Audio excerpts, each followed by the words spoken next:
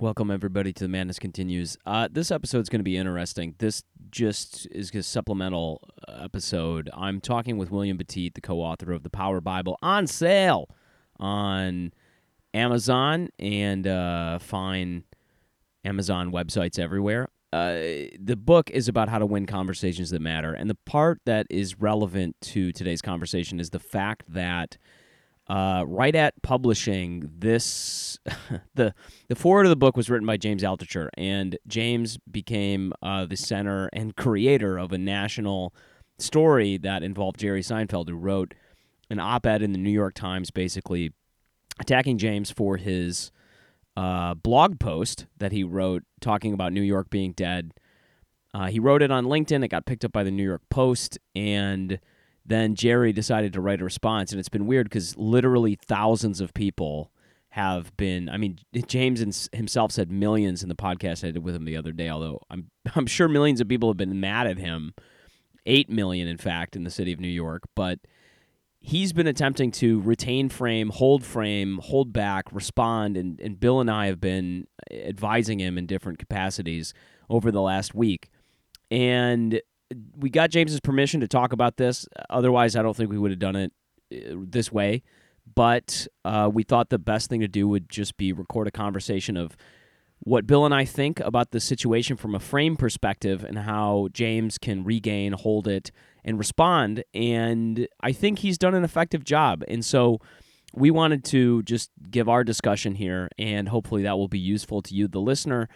Should you deal with, I mean, everybody in their own life is going to deal with frames and outframing, attempting to be outframed. And should you be the subject of a national conversation involving millions of people, maybe this will help be a guide. So with no further ado, here is Bill Batiste, William Batiste III, and myself talking about that exact subject.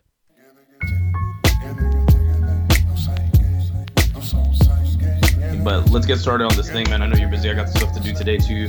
Yeah. So look, here's why I just thought, what I think is most interesting about this is, like, I just want to, chat about what this has just been such a bizarre fucking year, man. Like, this is like insane to me because, like, if you had asked me what would be the craziest thing that happened in 2020, I mean, first of all, I wouldn't have seen any of this coming, but it definitely also wouldn't be, hey, the king of comedy is going to attack the guy who wrote the foreword for your book, Yeah. in the New York Times. Yeah. So, like, look, so this is crazy because it's like the bizarre situation is that, for the listener, this happened just as Bill and I published a book about winning conversations that matter, and James wrote the foreword, and then Jerry attacked James in the press literally like the same week that the book was released. And it's crazy to think about this because it just the timing was so bizarre. And so, while this was all taking place, James was constructing his response to Jerry, and we were on kind of the inside of a lot of that conversation.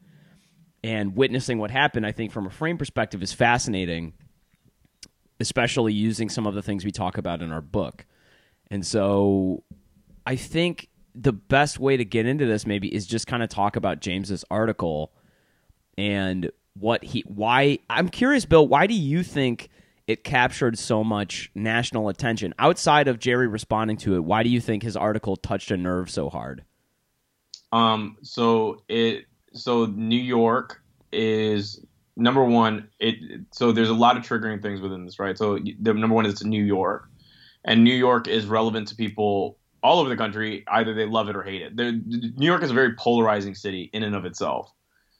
And then you take the intensity and the kind of the finality. New York is dead forever, right? Yeah. And when you hear that, there are going to be a bunch of people who, number one, either are celebratory, like, the conservative coalitions that are very excited about that because it feeds into their cultural paradigm of how liberals don't know how to run a city. Yep. Right? Liberal decadence. BLM has destroyed New York, Yep. et cetera, et cetera. New Whatever York is triggering. being destroyed. Portland is being destroyed. Chicago is being destroyed. Insert city here.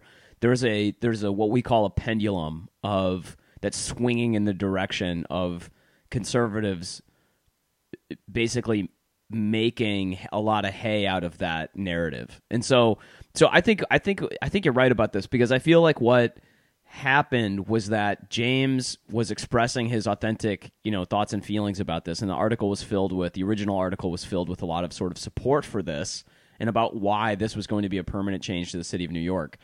And that fed right into this conservative narrative. It felt like evidence from a credible source for that frame that he set just around the idea that, like, look, New York is dying and here's a bunch of reasons why. I don't think he meant to catch that pendulum, but he caught it pretty hard.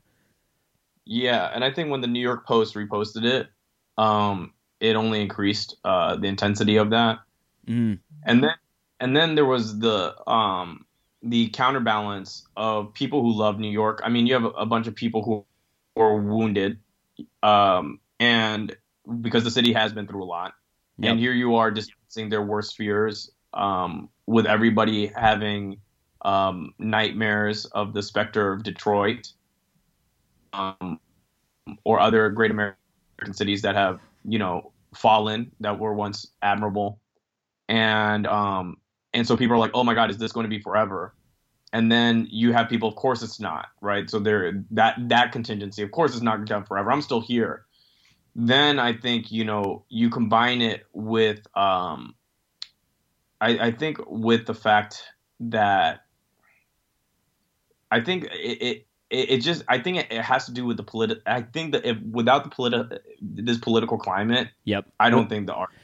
I completely agree with you, because I think that it became politicized. So this is what's weird about what this is exposed, I think, in the national conversation also. And from a frame perspective, it's fascinating, because it's like James's original and what he's trying to control in the moment. I mean, we'll get into what his response was and what Jerry's response was and the frames around that. But it's fascinating because this is a perfect example of this is a situation in which there are multiple, and we talk about macrocultural frames in the book, and these are a number of macrocultural frames that are competing with one another in this country, that James caught the pendulum of one and then caught the response from the pendulum of another.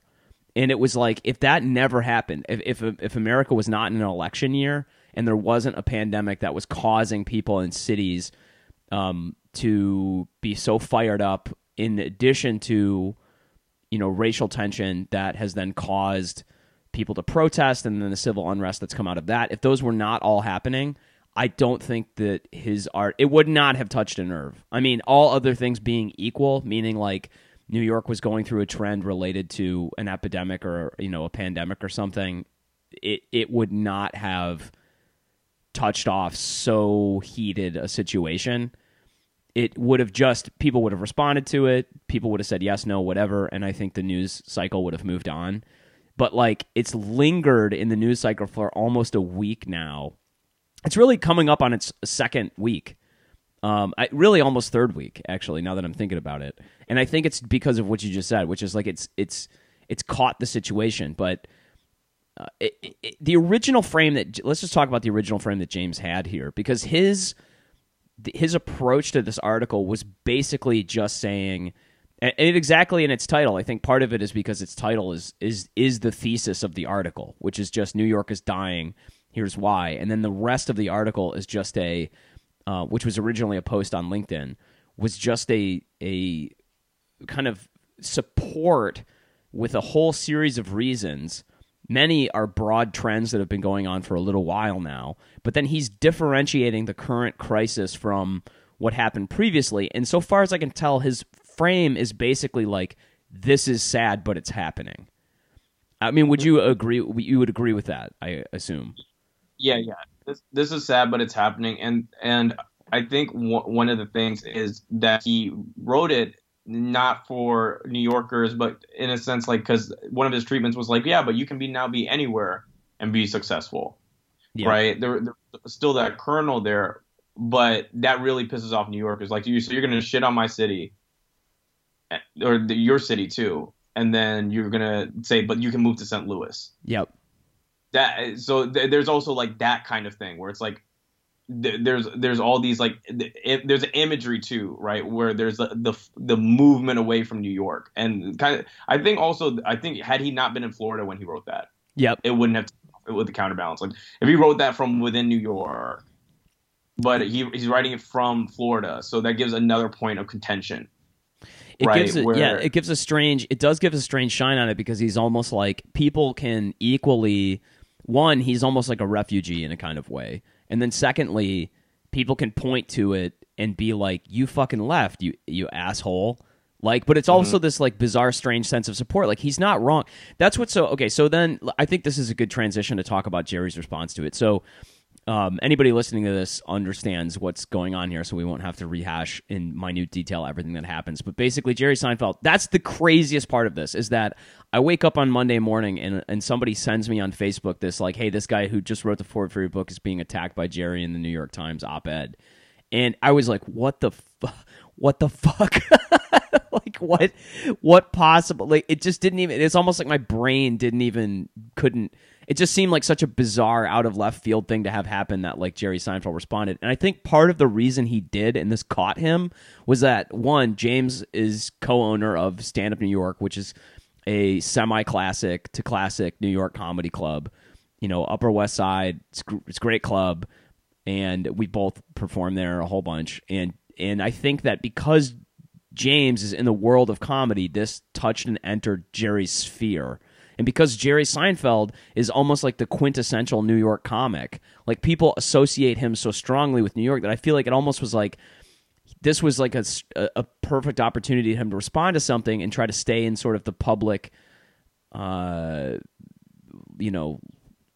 conversation. And it's almost like part of me has been wondering. I've been hearing. I want to hear your thoughts on this. Why you think Jerry responded? But like, part of me was almost thinking, why? What would have happened if he didn't write this article? Like, what would Jerry Seinfeld? What would have happened to the conversation related to this to what James wrote if Jerry didn't write this? And so it's like a strange, like what possible? I'm trying to think like what benefit Jerry got out of this aside from just being in the public conversation.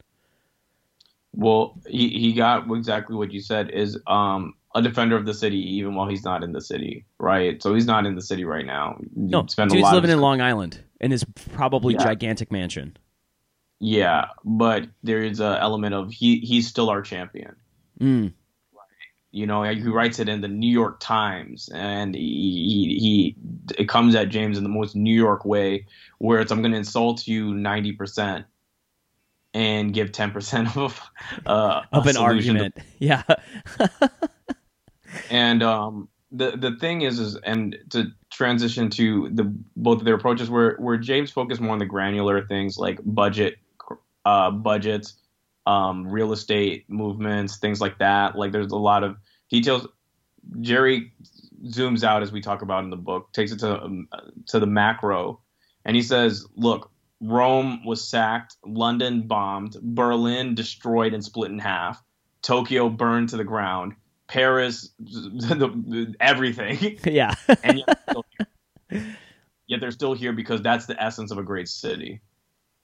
And so where he doesn't even want to, he doesn't acknowledge James's arguments per thing.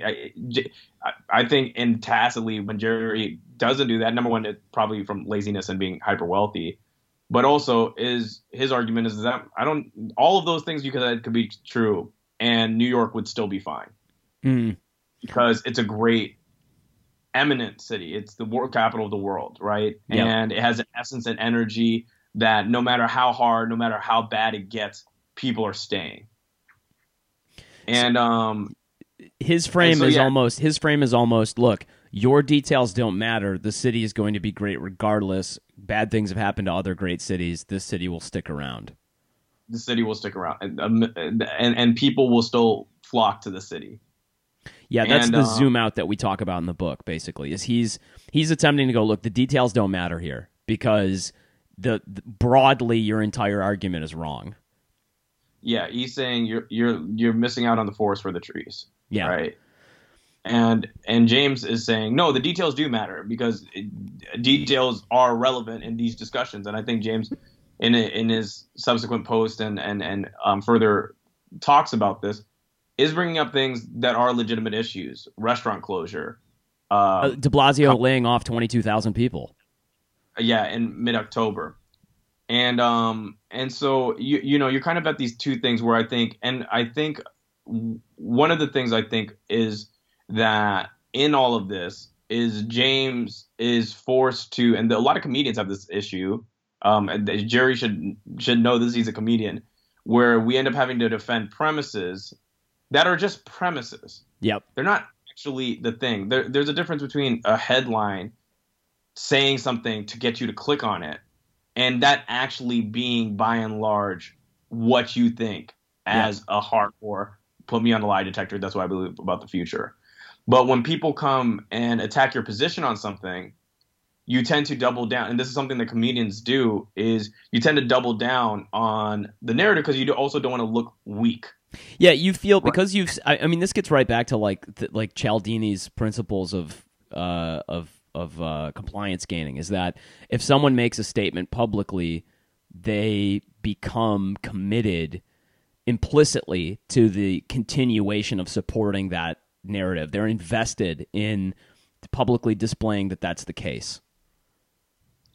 1,000,000%. And one of our mutual friends, Karen Margolis, who is on a podcaster, she said something very interesting where she's like, and I think this is very important for people to know, you're not obligated to defend a point that you say, and you're not even obligated to defend something you believe. Right? Like, there's no obligations. And this is not what James did in this thing, but there is a reality where he could have played it out like this. Is like, I did that for clicks, but these are real problems. Yeah. And and strangely, like if he had, I mean, we're getting into like James's response to this, but I want to continue to kind of break down what frames are happening and who has framed before we go too far into James's response. But I think you're 100% right, where it's like he doesn't have to defend any of these. He's like, look, New York could be fine. That's not the point of me writing that article. Like, you haven't answered any of the fact that de Blasio is laying off 22,000 people in a month and a half. Like, exactly. So he could be like, yeah, like I care about the 22,000 people. I care about the empty rent place. I care about the homeless that are moved to the Upper West Side, where there's like no plan for any of these people, and these are human beings, right? There's all these other things, so you can just immediately shift it where you're like, hey, yeah, I said that, but like that's who doesn't write crazy things to get clicks? Yeah, exactly, you're right. But I think also why do you blow up like this? Yeah, could New York be dead? Kinda. I don't care. Like, what? 22,000 people about to lose their job. Yeah. Why are we not talking about this? If I wrote down 22,000 people are about to lose their job who saved us through Corona, no one would give a shit. But I say New York is dead, all of a sudden Jerry Seinfeld writes back. So who really won? Yeah. Now we're talking about the real issues. See, that's exactly why. Okay, so you nailed it. That's why I think I spoke to James the other day when I was on the pod, and I said, I think you still have frame here because James is feeling like he's. I mean, look, I kind of just the pressure he's under. I mean, like the conversations you and I both have had with him, and just for the listener to understand, he's got literally millions of people who are trying to come at him right now, and people have a dog in this fight for reasons that we've already described, and I said two things to him, which is that one, the reason the argument has turned ad hominem to him is because they do not have quality reasons to respond. So they can attack the messenger because they don't like the message, and because that requires them to tacitly believe that the message is true. So, just from a frame perspective here, like one of the things we talk about is like if you defend a point, you are accepting that point there's truth to that point. So you can't, like, if somebody said, look, the sky's green, you and I would both be like, no, it isn't.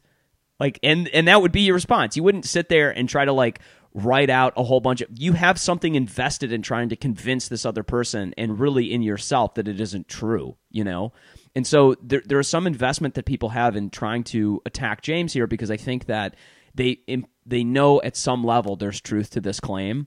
and they want to argue that that isn't true, and it's easier to attack him than it is to do anything else. So that's the kind. I just want to say, just broadly, so Bill and I have talked about this a little bit, and we've both been back and forth with James on it, but I'm just curious. You and I haven't talked about this point specifically. Do you think James still has frame in this situation, and is it similar to in the way that I just described it? Yeah, I just want to comment on the last thing you said. I think the reason why a lot of personal attacks were made against James was also a problem about how we are naturally more suspicious of sophisticated arguments. So a lot of the things that James brought up, argument itself was threatening. Yeah. Yeah, it's a lot of people like, oh, you're talking about budget deficits and tax things and this and that things that an average person isn't privy to, or they don't know how to kind of engage that argument in a way. They can't be like, oh, this is literally the debt ceiling crisis. They're blah blah blah. They don't have the models to create the equivocations to make themselves feel safe or have a history with it. So they're going to attack James instead of his arguments just because they don't have the language or because he became threatening. So think about it from your you have three brains, right? You've got your reptile brain, you have your mammalian brain, and then you have your human brain wrapped on top of that. Your neocortex, your gray matter wrapped around two other. It's like the actual physical brain is like three actual brains wrapped on top of one another. And the problem is that James came with such a complicated argument, it would require someone to parse it and sort through it. That is inherently threatening because it's causing you to waste energy to think about these things. You should be doing other things. Jerry's response was directly coming from like a reptilian brain. Like people were like, this is a threat, and that's when they shut off, and it's easier to attack the person threatening you than it is anything else. And that's why Jerry's response was so unsophisticated, to be perfectly honest. Like he just kind of attacked the guy who made the argument, and people grabbed that so strongly because it was so much easier to understand. It was like written at like a fifth grade level. Like it was just so much easier to understand than it was James's argument. Yeah, it's the difference between Hillary and Trump in a sense, and not to that's a great analogy, actually. Yeah, because a lot of people don't realize this, but in the last election cycle, including all the candidates, Hillary was actually on veracity indicators the most truthful candidate. Now I know that doesn't go with her image or anything, and it doesn't go with the perception of her on the thing, but she lied the least. And the thing is that being concise can be interpreted by a lot of people as being non-authentic, because you take a lot of time to construct what you're saying, and you're using a lot of terminology that maybe people aren't familiar with and makes them more suspicious. Whereas a lot of people liked Donald Trump, and one of the slogans around him is the no bullshit candidate, or he just tells it how it is. But he was overwhelmingly said the most falsehoods by non-biased fact checkers during his campaign. But he felt honest because of his mode of expression, and he said things that people felt like they were actually the thing. So they were actually representative of how reality is. And so when Jerry comes at it at a fifth grade level, which is actually when people check how Donald Trump speaks, it's at a fifth grade level. When he's I'm sure he can do better than that, but when he's speaking publicly, he keeps it very simple, which makes him accessible. So the article is accessible to a lot of people, and it uses a very compelling story, which is the story of great cities. Yep. Right. So we talk about this in the book, where you can piggyback off of other narratives, idioms. Yep. There's a cultural cachet that this shorthand. Mm-hmm. Yeah. No, that's it. Yeah, I think you nailed it, which is that like he's pulling in this like narrative that we want to think and believe in, which is like New York always continues to operate in all of this. It's just odd though, because like it doesn't functionally respond to like any of James's points, which I think is so fascinating to it. I think that here's something I want to ask you, because this is also playing a part in this, is that Jerry is at a way higher status level than James is.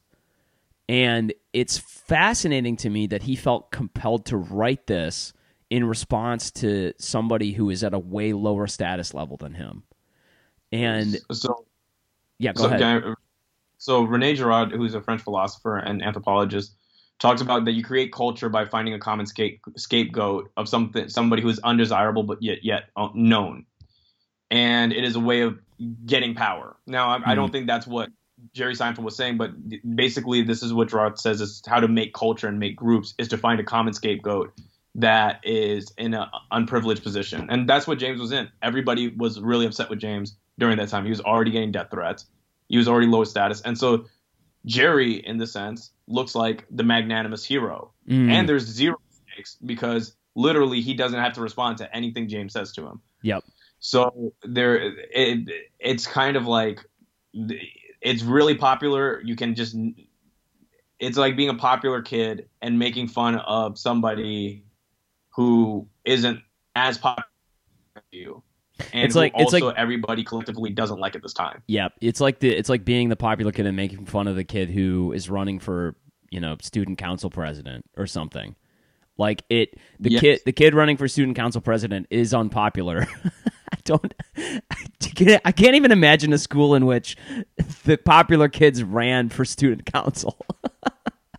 That's why you don't run for student council, is you're already popular.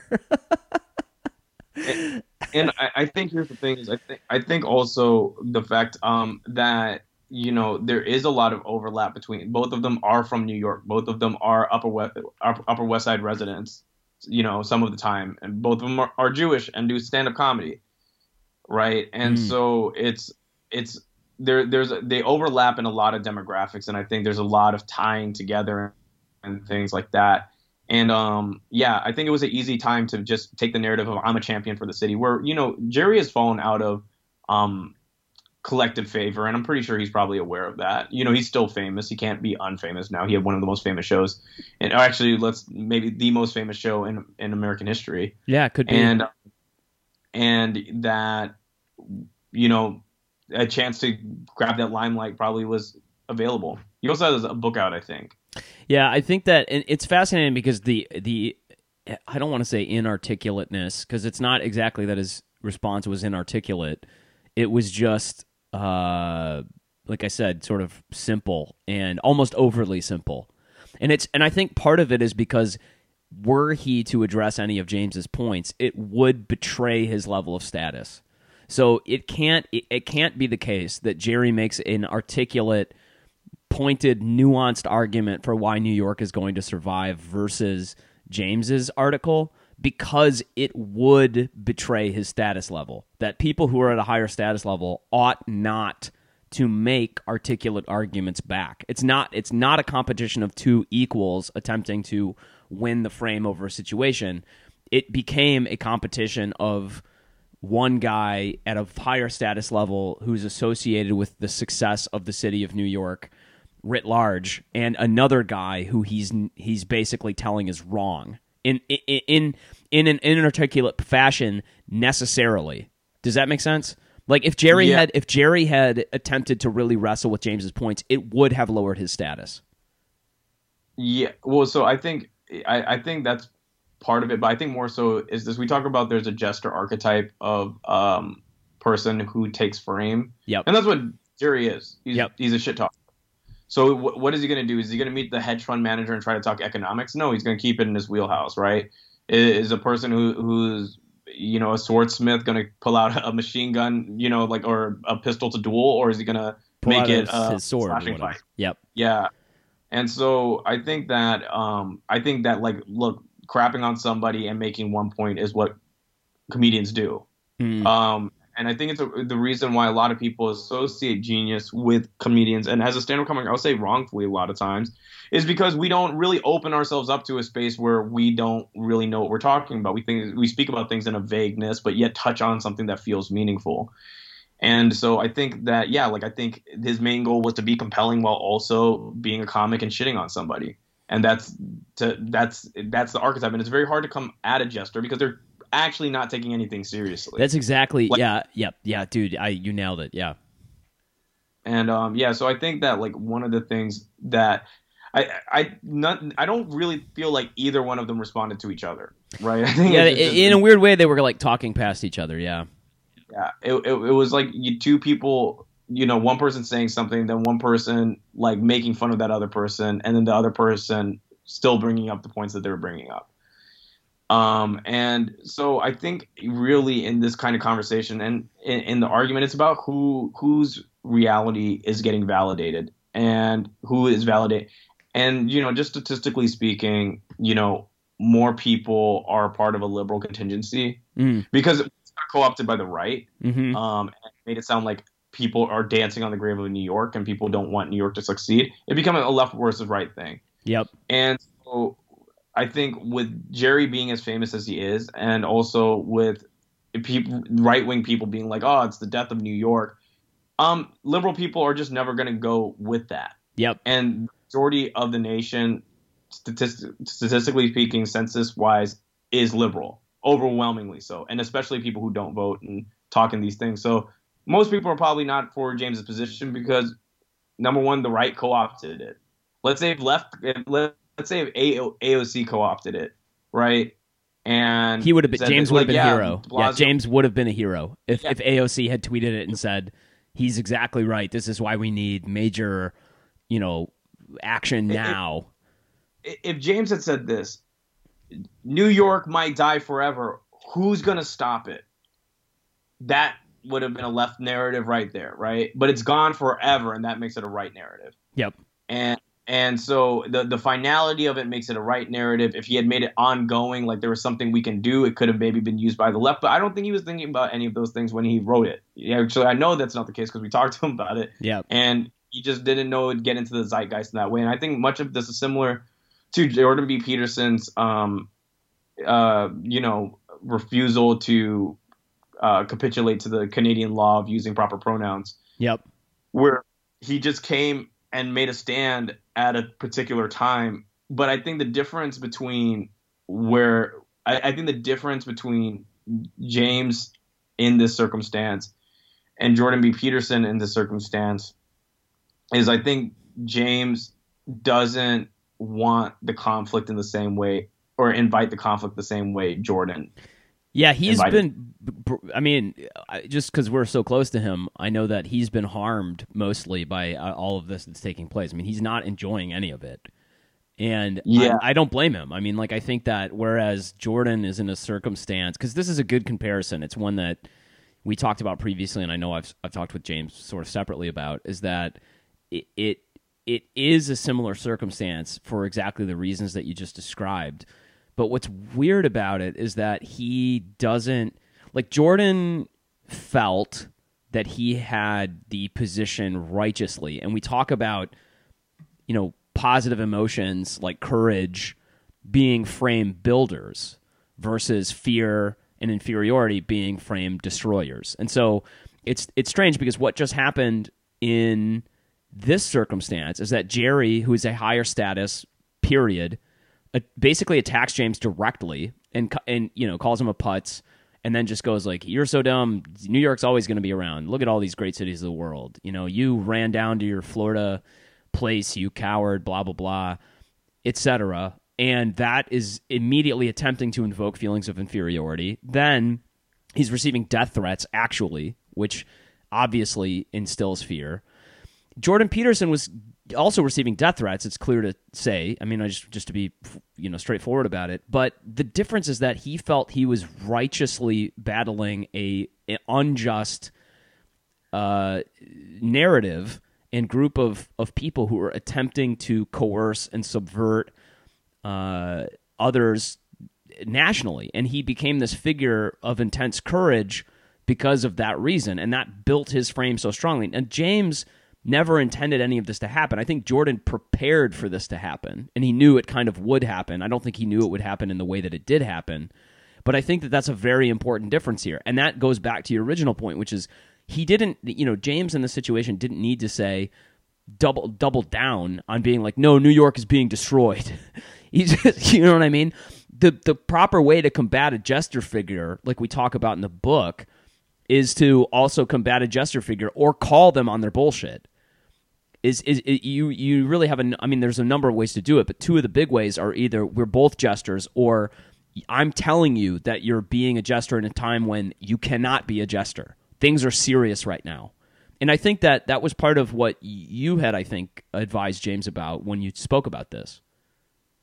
Yeah, well, number one, I think James roasting Jerry about roasting him about leaving while he's not in the city, not writing jokes, not even being who he is, really, basically, like, yeah, and I thought that was a great comeback, and I think, yeah, so I think that one of the things that made the big difference between Jordan B. Peterson and James, I think, has to do with the fact that Jordan's B. Peterson's was caught on video, and it was caught in reaction to people. Yep. And there was active protest in his face. So part of this is the restriction of the medium. Yep. Right. So the written medium, there's just a lot less that you can do with it. There's a lot that you can do, but there's a lot less that you can do. And so you're watching Jordan B. Peterson take on this mob. So like there is a scene that you're seeing, and then on top of that, Jordan B. Peterson has had years of being one of University of Toronto's famed lecturers. Yep. Right. People, if you read his professor ratings, they're as if they're really effusive with their affection for him being a great lecturer, right? And so I think that provided an ability to humanize Jordan in a way in which I don't think James had the privilege of it being, because it was a text-based initial article. Yep. So like James, and when you hear James talking in his video about this, you can really feel that it comes through and all of these other things, but also when he's not saying, you're not hearing like, bleep you, man, I hope you die, like, and then him being like, I love New York, blah blah blah, I've been here, like, this is, you're not hearing it in reaction to any of that. It's cool. So I think it's a cold medium. It's a cold medium, and so they don't feel any of the love. And in post, you have to be economical with words, so it's even more sterile. And all of us are taught as good writers to write in a way that it's vaguely. If you want to be a compelling writer, you write in a way to not hurt people, but to step on toes sometimes. Yeah, you have to invoke emotion. That's the only way to get that kind of a response, and that clearly happened here, at least with James's article. But I agree with what you're saying, is that it's like I think that's part of the reason why people felt like weirdly personally attacked by James's article, is that they're reading it and it's happening in their own brain, and that was the effectiveness of that medium. If he had said it, if it had been a video, of James saying this to a crowd, it probably wouldn't have taken off, actually, because people wouldn't have felt personally, touched by it. Or it might have. Dude, if he was saying this at a personal talk and he was like, de Blasio is about to fire 22,000 people who fucking served us during our darkest hour. Yep. That's a fair point. The subway to stop because it needs $8 billion and the city has no way of getting that money. 70% of the restaurants in the city are not going to be around next year. Midtown is going to be a ghost town because these businesses aren't coming back and the people who work there are more efficient at home. So why the fuck would they pay the lease? And he's like, and I'm sitting here watching New York need $20 billion and Cuomo doesn't want to let de Blasio ask for money because he's waiting on the government to bail us out, and Trump is withholding money because he doesn't want New York to succeed, and I'm sitting here watching my city die, right? That would go viral. Yeah, and it would have a functionally different meaning than the article he wrote. Exactly. And this is where there's a I don't remember who the writer is, but who says the medium in which you take in information changes you more than the content of the information that you're taking in. That was McLuhan. The medium is the message. Medium, and so the way that the written message, that's the limitation of it. It's literally so much harder to communicate, especially in a blog format, the nuance to actually convey the holistic truth. right? And so is he going to sit there and explore everything? No, he's going to bring up a couple few points because that's the nature of blog writing, right? The nature of blog writing. Like, I remember whenever I was a blogger, why when I get married I'm going to be thinking about divorce was one. Like, like you write things that are really going to am I actually going to be thinking about getting divorced on my wedding day? No, but I was a line, and I meant everything I said in the article. And I think when I talked to James, one of the things he said was like, I didn't the headline I would qualify, and he did qualify eventually, but he meant everything he wrote. Yeah. And on the article, but a lot of people, we have to also remember, don't read the article. Yep. So like people are responding to headlines. And that's one of the things is that we base worldviews off of us. Gerard says we live in a time where we have more and more information and there's less and less meaning. That's John Baudrillard who said that. Sorry, there was just a skip in the audio. There was John Baudrillard said we live in a time where there's more and more information and less meaning. Yeah, and so yeah, these things I think are all relevant here. And I think whenever you get in a frame battle and it's restricted to a medium like literary, I think the first thing you should do is respond with video. Is change the frame. Change the medium in which the frame is trying to be set. Exactly. So, I mean, and like this is a thing. One of the things we've noticed as comedians, the comedians who don't withstand getting canceled or actors who don't withstand getting canceled are ones who don't have a real relationship with their audience. Yep. Their relationship with their audience is from a distance, right? And so if you are regularly talking to your people and you pull out your phone and be like, yeah, blah, blah, blah, blah, blah, blah, blah, all of a sudden everybody forgets about it. And I don't want to drop any names because I don't want it to go in that direction. But it's just like ones that only spoke through you through sitcoms or specials, they had to go away for a long time. Yep. Because they weren't in control of the way in which they would reach you. Well, and because so some of this is the limited, because of the ability to be outframed becomes more challenging when there's a lot of information that someone has to place the frame around. Because remember, the definition of a frame is the context in which the object occurs. So if the object is larger, it is harder to set a frame around it. Just QED. So it makes more sense because you're now responding to, and this is why I think you advised James to use video in his response, is because it was, and which I will see, I guess, what that ends up looking like when he does it. But it's interesting because it's harder to, when you're watching him emote or he's talking to you, and you're seeing him gesture, you're seeing him like talk about these things, it is much harder to place a frame around him because of the so much the availability of all of that additional information. Yeah. So I think it's interesting for us to kind of maybe moving into the last part of this is to talk about sort of like the frame that we were each kind of individually talking with James about and his response to it. I think going to video was part of that. I think him attempting to treat the argument seriously as a response to Jerry, I think was part of that. Again, I mean, we'll see, I suppose, how this all plays out because it's still kind of happening. But I'm just curious, what do you think the reframe will do in James's response? And how do you think that'll play out in the media?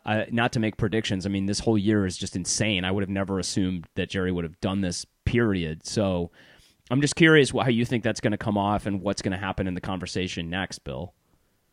So I think I honestly, I'm going to be honest with you. I think it's had its 15 run. Minutes. Yep. Yeah. I think I don't think there's really much else any more directions is going. He's going to interview a couple New York people who are central to the thing. I know that he has a lot of people that he is trying to work with to get solutions, and I think that's really good. I think he's built up a capital in that way. But I think with regard to this article, it's done. He has a qualifying video that he shot, and I think that only time will tell. And whether or not he was prophetic about some stuff or what. And I think I just think that like now I think what's said needed to be said. Yeah. And I think now it's just gonna is just going to kind of just go away. And if it turns out to be really right, then, it'll be brought back up. But I just don't see it coming back up really with any kind of force, because everybody already has chosen their side. Yep. Yeah, and I think part of that is because when it was a fait accompli when it became a tribal issue. Yeah, exactly. And I told him initially and that like when he had first wrote it, he should write about like 5 ways that New York could be better than ever.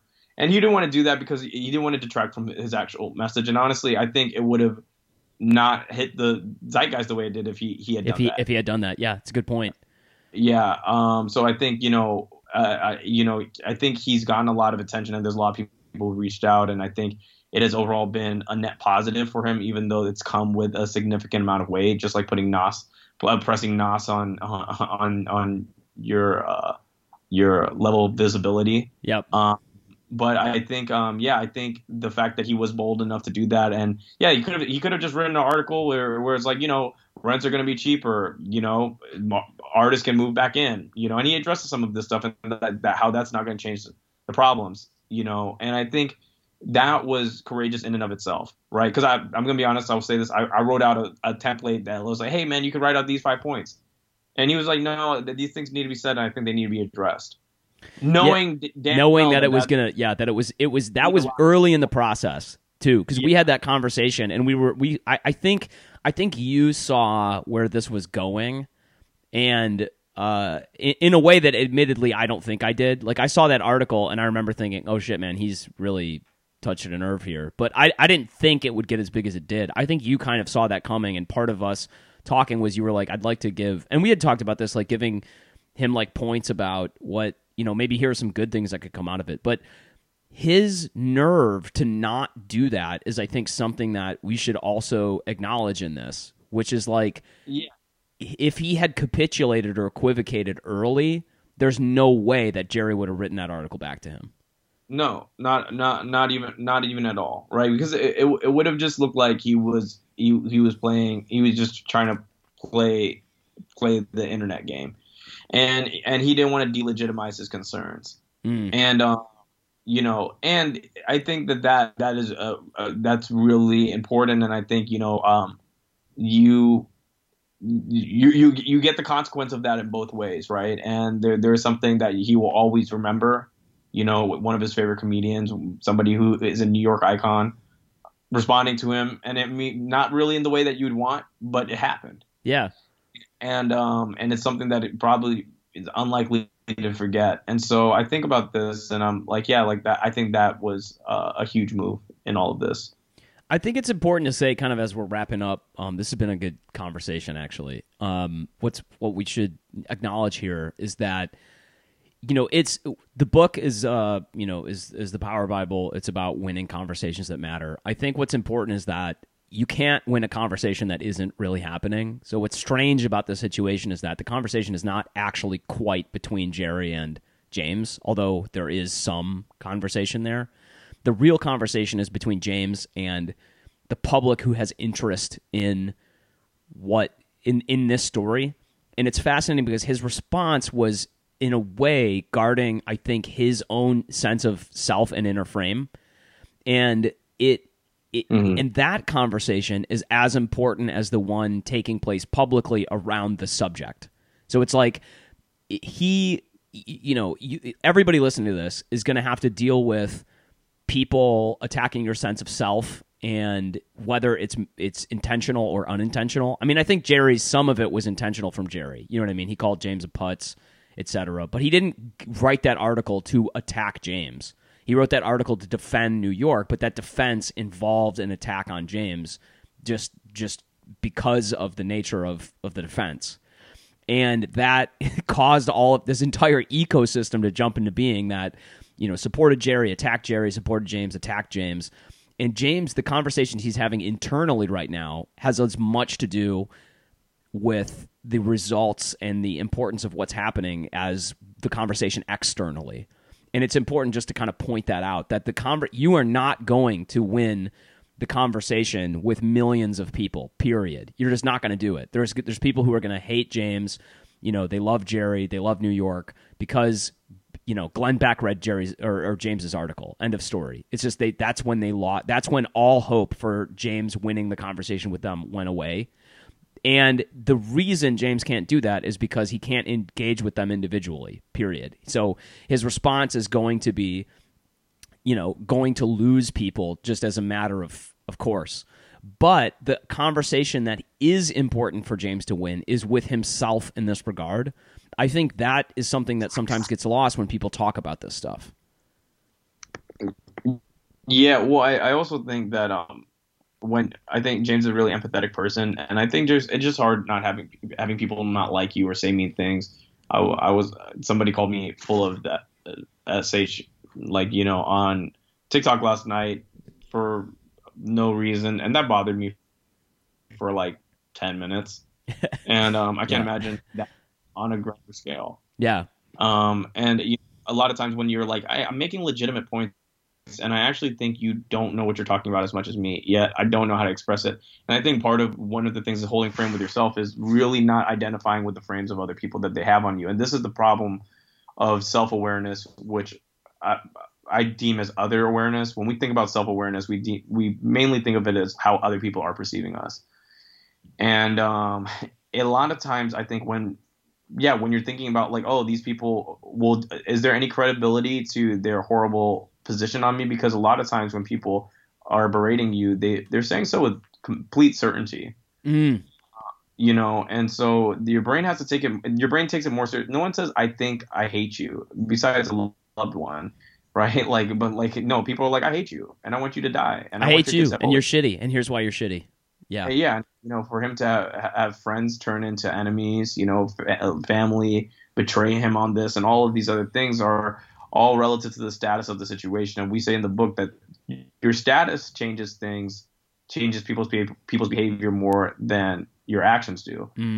And so you're watching all of these people change their tune, and you want to kind of say all these different various things, and you have to internalize a lot of these things. And as you internalize a lot of because part of being a healthy individual is actually not saying everything you want to say to other people, but that energy turns inward, and you have to process those psychic wounds. And a lot of people are like, oh, you shouldn't worry about that, but that doesn't help the healing process. And I think especially whenever you have mountains of hate and your reputation you feel has been scarred permanently in a city that you love. And I think that that's something that is really important to think about when you kind of criticize somebody online. Is it's like their physical body's okay, but their self-concept isn't. And when people, I'm not saying James is close to suicide or anything like that, but when people kill themselves, it has a lot to do a lot of times with their self-concept and not actually their biology, right? And so that's how people can get marred like that. Yeah, and I think that's the challenge. When I was talking with him, I was telling him, look, I think the challenge that you have now is that you need to double down on the things that you love about yourself and really figure out which one of these things people are saying to you is meaningful and which isn't, which is about them and which is about you.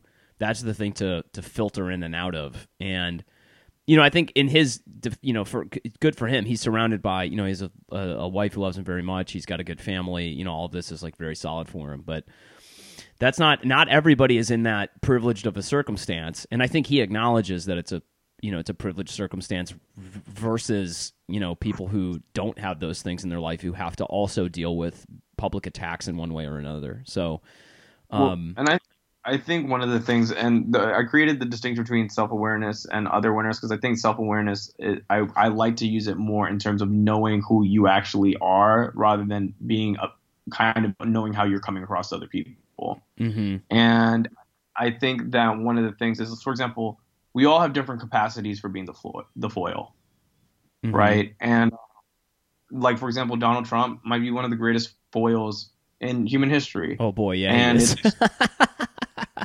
and he's just, that's a strength of his. And if somebody who doesn't have the same constitution as him tries to be him, they'll probably fail. Yep. Because there is a part of him that is where he is in his element. That's where he feels value. And I think there is a sweetness and softness to James that he enjoys being somebody who says something provocative, but he doesn't enjoy being the foil. And I think that is part of this whole situation is like, are you, because there are people who derive satisfaction from this, this controversy and people having death threats and all this other stuff. There are people who actually do enjoy it. It's like, oh man, see, I got all these people so obsessed. I mean, we would call it, there's a troll. Yeah. They get a sense of grandiosity from it. And so it's just like that's not him, and that's not why he wrote this article. That's not his natural state. He wrote it because these are actually valid concerns for the city of New York and can really affect how quickly the city gets back to what he loves, or whether or not it can get back to the city that he loves. And I think that is needs to be thought about in this thing as well. So I think what are the biggest takeaways? Let's just wind this up and just ask you directly. What do you think the biggest takeaways are for somebody who's attempting to win conversations that matter and maintain frame when they're being attacked and attempted to be outframed at a level that James was at? I mean, I know that's a big question, but I'm curious what your thoughts are. And if you don't have anything that springs to mind immediately, I can give you mine. Well, so the first thing I would say is how I would tell you about this. I'm going to tell you how I would play out the situation if I had just written that article and this had happened. Yep. It is number one, as I said before, I would have just, number one, had no allegiance to my headline and immediately said, yeah, I wrote it to get clicks, but these are real problems. And I would have probably been really matter of fact about things rather than, getting granted. I would have said something similar. James, wrote back a short thing in the New York Post, and I probably would have just said the things where I'd be like, look, hey, bro, I called out Jerry for being in Long Island. And then like, none of what you said brings attention to the fact that the city is dying. What are your words helping these people who are about to lose everything? What are your words doing dude, we all know New York is one of the greatest cities and it's going to be okay. But I'm worried about the people right now. I'm worried about the people right now who have to worry about this, Jerry. You have $1 billion. You don't have to worry about whether or not you're going to get evicted. You don't have to worry about whether or not restaurants are going to open up indoors so you can make tip money. I'm concerned about with what's happening in this moment. I'm concerned with the fact that nobody is helping. I would have made a kind of a populist appeal. Right, where I would have been like, why is nobody helping? De Blasio, Cuomo, what are you getting out of this? What are you getting out of leaving people unemployed? What are you getting out of the rent forgiveness being gone? Right? How are we going to encourage these businesses to stay? Because they don't care about New York if everyone left that early, right? And I would have said a bunch of those things, and then I would have the other thing I would have done is New Yorkers, dude. It will end, right? And I would brought up, and this is the other thing, I would have brought up solutions. Kind of just in the thing. Yeah, there are ways to solve these problems, but I'm worried about the moment because I think James described it perfectly during his talk when he said pain. When you're in pain and you don't know when it's going to end, it's forever. Mm-hmm. And that is what New York is going through right now. Yeah. And so I'm like, and I would have just kept it like that. Like, yeah, are rent prices going to drop? Yes. Is real estate going to get cheaper? Yes. Are there going to be a different type of people in New York? Yes. Are those places going to be turned into hotels and various other things? Yes. Will this financial thing likely get worked out through some bailout? Yes. But I'm worried about the 22,000 people who saved our fucking ass and who are going to get a fucking pink slip in October and get denied pension and then have to worry about how they're going to get a job in a fucking pandemic. Right? I'm worried about those people. Yeah, because I think I mean, I think this is such a good response because let me just outline this for two reasons. One is that is such a strong, righteous frame. So that moves James into being like a Jordan Peterson in this situation, which he's like, no, I'm having the courage to talk about this shit seriously, and you ran away to Long Island, Jerry. Like, you're going to be fine, and you're a billionaire, and I'm worried about actual people. This is why I'm donating. And James really is donating lots of money to people's GoFundMes to keep businesses going during the pandemic, which is something he's actually doing. And I think that Jerry functionally can't respond to that because he is a jester. And so it's like it becomes this serious, like, hey, look, don't make a fucking joke when people are about to lose their goddamn job. And a lot of the support that James has received in response from that article, which is like in the talk, which I know you advised him on, that line, trauma is the definition of trauma is pain without a known end, or discomfort without a known end, is I think something we kind of advised him on. And the support that he's gotten from people have largely been in the vein that you just described, which is people who are like, it's pretty fucking easy for you to say that New York is going to come back, Jerry Seinfeld, but there are two New Yorks. There's rich New York and there's real New York. And you're not a member of real New York. So it's that New York is not going to be the same. That New York is not. Sure, rich New York's going to be the same, but it doesn't matter because rich New York is not where literally millions of people live. Yep.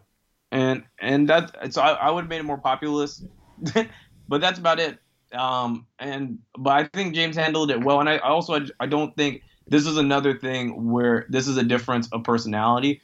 I don't know if James wants that, right? Like that role, because here's the thing is, as we've seen with Jordan B. Peterson, when you come out like that, it only encourages more and more negative entropy and conflict. Yeah. And for Jordan, it almost killed him.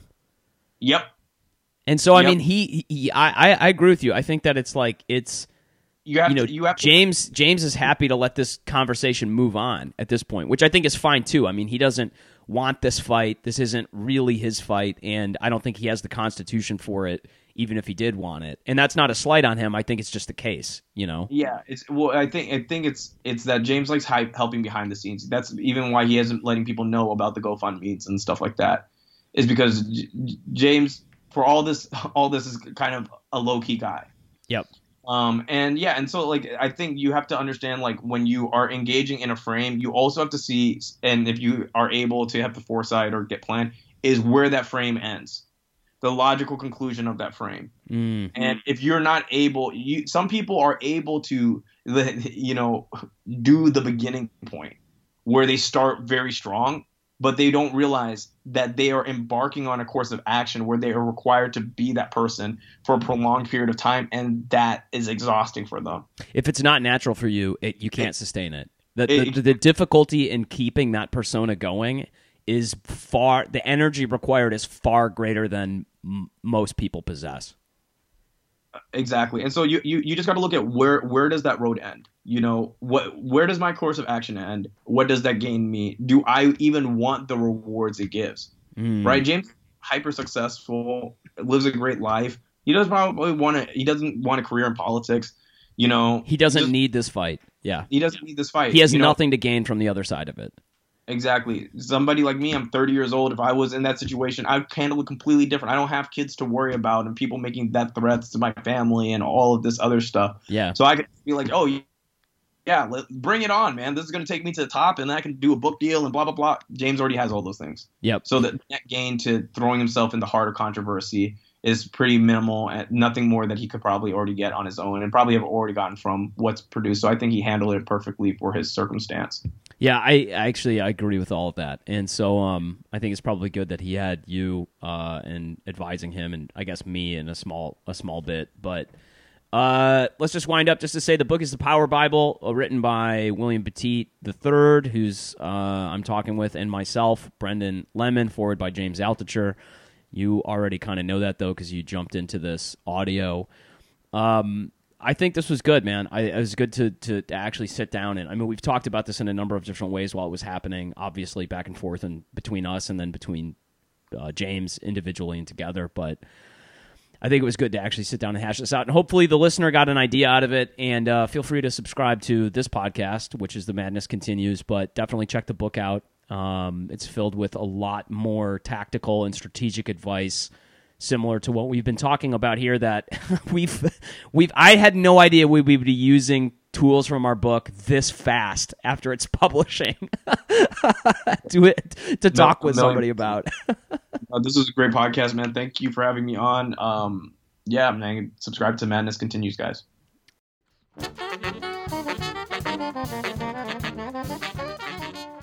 Thanks so much for listening to the Madness Continues podcast. Once again, this is Brendan Lemon. If you liked what you listened to, please take a minute to to subscribe, to give us a rating. It really does mean a difference. I say us like there's more than one person doing this. It's just me, everybody. So every little bit of support you can lend would be really appreciated by me. If you want to share this podcast, it would really, really, really mean a lot to me. I hope you come back. I hope you listen and check out the other podcast I produce, Funny Planet, where we talk to different comedians from all over the world about what they're doing and how they are funny in their own cultures. You can learn a thing or two, and you'll have a laugh too. Anyway, take care. Take it easy. We'll see you here next time.